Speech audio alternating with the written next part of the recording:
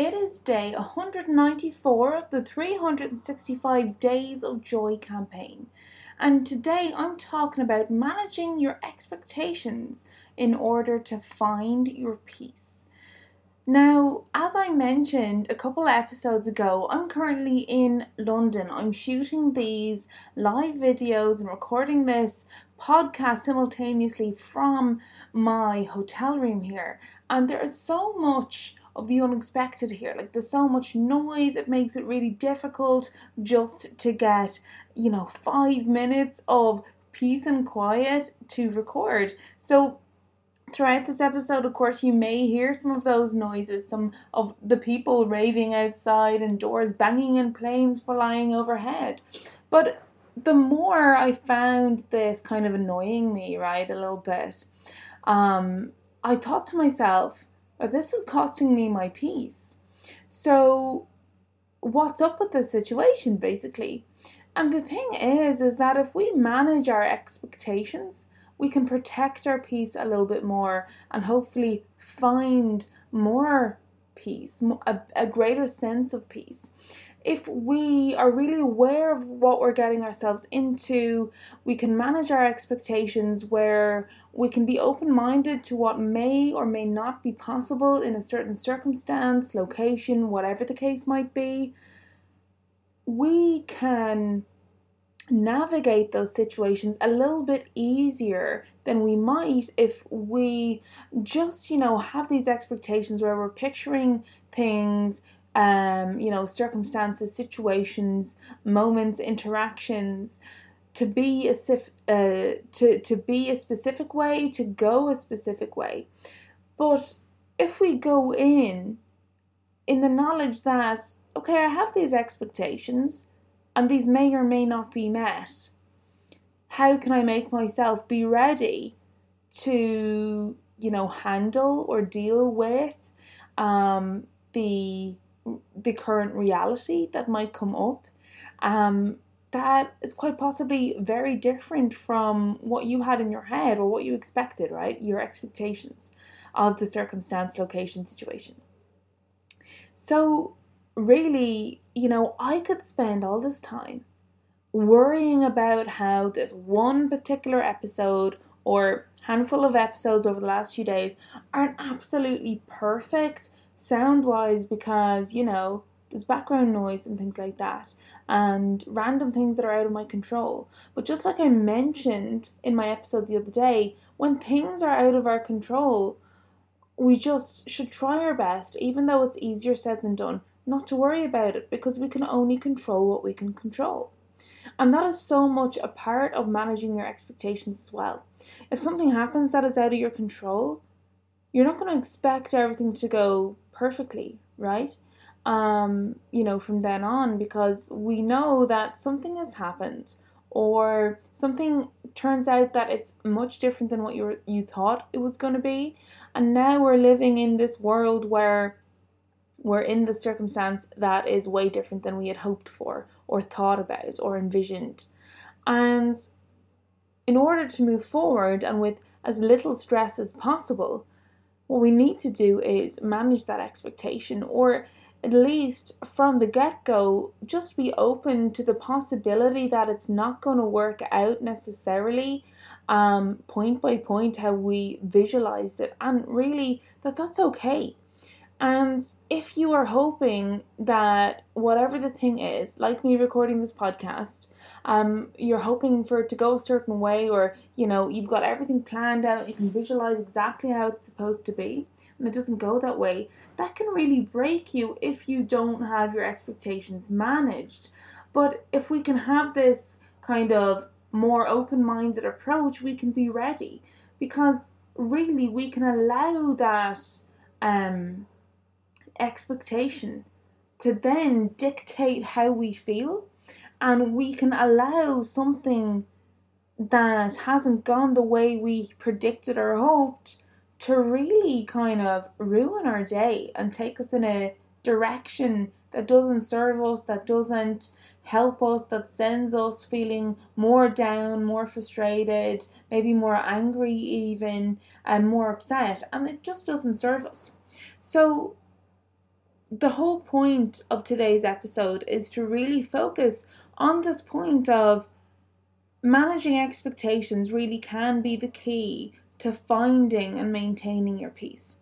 Because if I, for example, once again, coming back to my whole podcast recording issue, if I come to London and I know I'm going to be travelling and I expect everything to be perfect just like it is when I am at home, when I am in full control of the office that I'm in and the sound and everything, you know, that's going to set myself up for failure or for something that really gets in the way of me feeling peace. I'm going to be frustrated and angry, and those are emotions that were coming up for me on the first day, and I was like, for fuck's sake, this hotel is so noisy, and other hotels I've been to when I traveled weren't like this, and I was able to do everything perfectly, right? Because nothing is perfect, but everything went off without a hitch. But we have to be ready for the fact that just because it worked one time great somewhere else, outside of our usual atmosphere,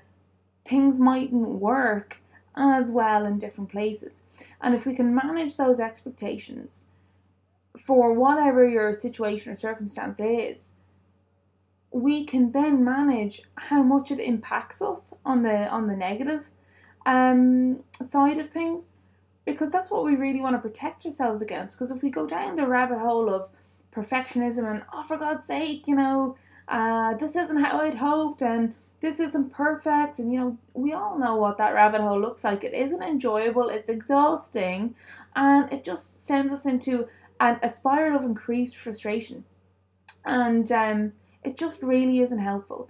So I hope my example of recording my podcast in this really loud hotel room that is an ideal place to be working from is a good example of how you can have more control over whether your peace is affected or not. I could really let this get to me and not record the podcast at all and really get upset and worried about it being perfect, and that would stall the whole campaign, wouldn't it?